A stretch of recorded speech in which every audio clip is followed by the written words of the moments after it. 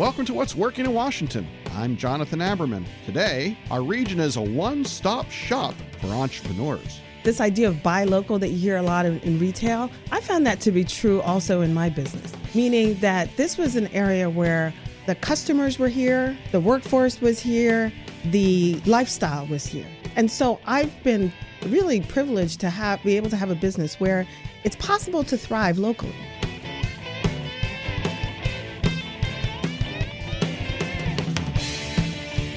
Entrepreneurship in the greater Washington region.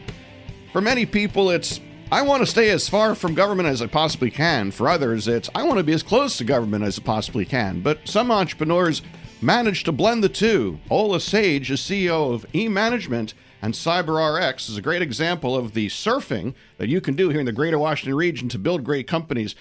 Ola, thanks for taking the time. Thank you for having me. Well, you are a great example of an entrepreneur who gets stuff done, but in some ways you're running against two different types of entrepreneurs. I see folks say, oh, government, blah, want to stay as far away. And others saying, are you kidding? Government's the best place I can find to make money. You managing to do both. How is it possible? Well, it's definitely a day-by-day work in progress kind of thing. You know, I started eManagement 18 years ago. And the one goal that I had was, what can we do using technology to help our government operate more efficiently? And that's what drove me to start eManagement. And 18 years later, it continues to be the day-to-day mission of what we do. How can we use technology to help our government operate more efficiently? And so we do that by implementing enterprise solutions that help them run their organizations better, help them accomplish their mission goals faster, and actually improve their ability to serve our citizens. 18 or 16 years later, I started a second company called CyberRx.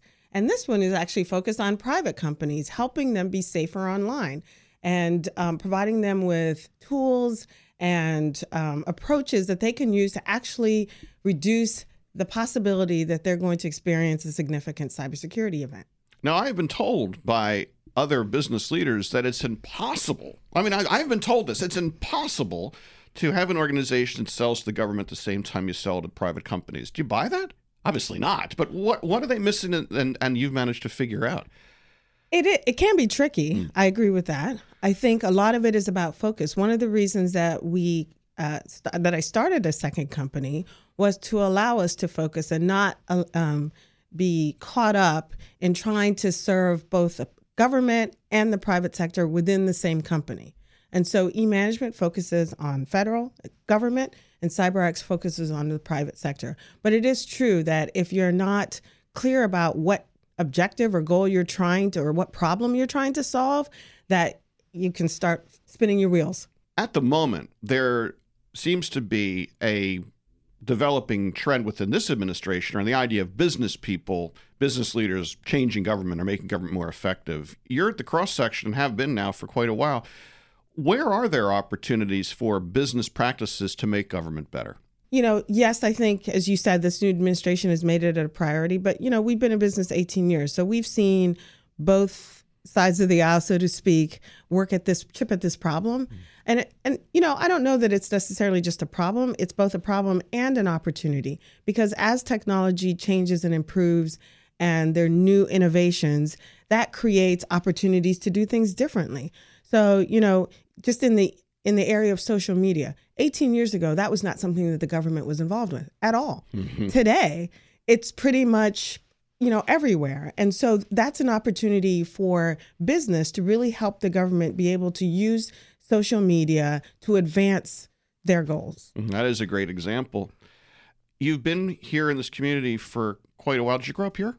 Did not. How'd you get here? Although it feels like I've been here. Well, I think you and I share that. Yeah. I'm actually what you call the Great American Dream, an immigrant who came here for a better education, got both my undergrad and my master's here, and then started a business, and now two businesses. And so, yes, I am living the American dream. So you're living the American dream. And as an immigrant, as an entrepreneur, what is it about this community that made this the right place for you to become an entrepreneur? I think it's kind of funny, you know, this idea of buy local that you hear a lot in retail. I found that to be true also in my business, meaning that this was an area where the customers were here, the workforce was here, the lifestyle was here. And so I've been really privileged to be able to have a business where it's possible to thrive local. So when I think of think local, I think, hey, it's possible to have a small business that's getting things done. In our company, over 70% of our employees live and work in our state.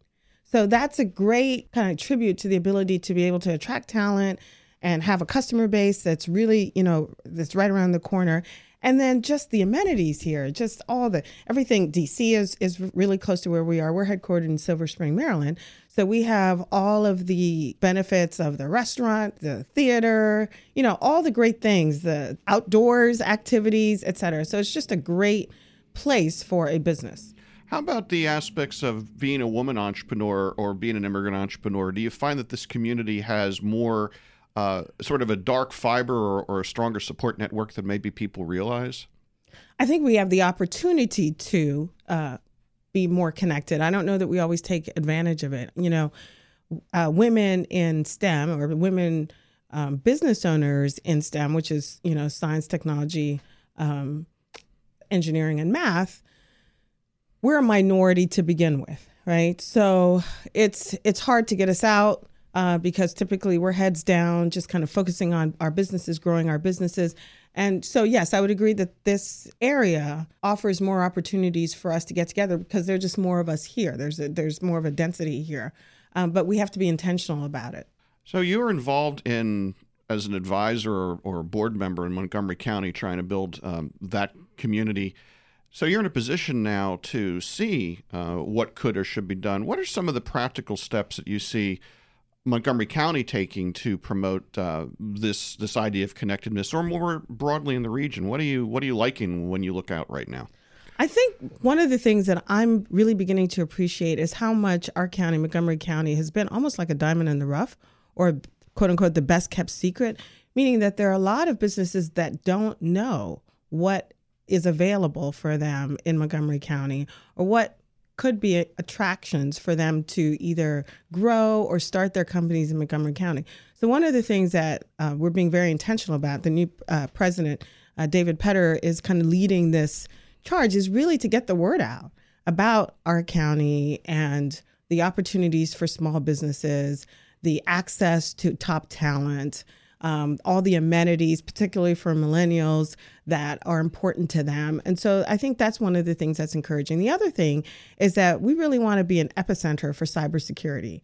And so, we just recently, last fall, had a report done on kind of what are the opportunities for our county and the region in cybersecurity. And I think that's one of the exciting things as we move forward, that we don't just need to be an island as a county, that we can really leverage the assets of all of the other communities around us as we build this new cybersecurity ecosystem. So if I put you in charge for one day and you could do one thing, what would be the one thing you would do to make this region grow faster? I think if we could collaborate and really leverage all of the best of what each of us brings, I think, the sum is greater than the individual parts. And I think there's so many great individual parts, in our area. And if we could just leverage those together, I think we could be powerful. Strong words and important words from another entrepreneur here in the DC region, Ola Sage. Thanks for taking the time to join us today. Thank you. Thanks for listening to What's Working in Washington. Our executive producer is Tracy Madigan, and our online contributors are Michael Hoffman and Barbara Ulrich. I am Jonathan Aberman. We tell you what's working in Washington, but we're also asking the question, what's working in Washington for you? So please let us know. We're on Twitter at What's Working DC, and we look forward to hearing from you. Until next time, goodbye. The It's All Journalism podcast with your host, Michael O'Connell. Good journalism still matters, especially in these times of fake news and digital disruption. It's All Journalism talks to working journalists and media thought leaders about how they do their jobs. We learn about the latest techniques and technologies they use to tell their stories. Get a behind-the-scenes look at what goes into reporting the news in the 21st century. The It's All Journalism podcast. Find it on iTunes, the Podcast One app, podcastone.com, or at WTOP.com. Search Podcast DC.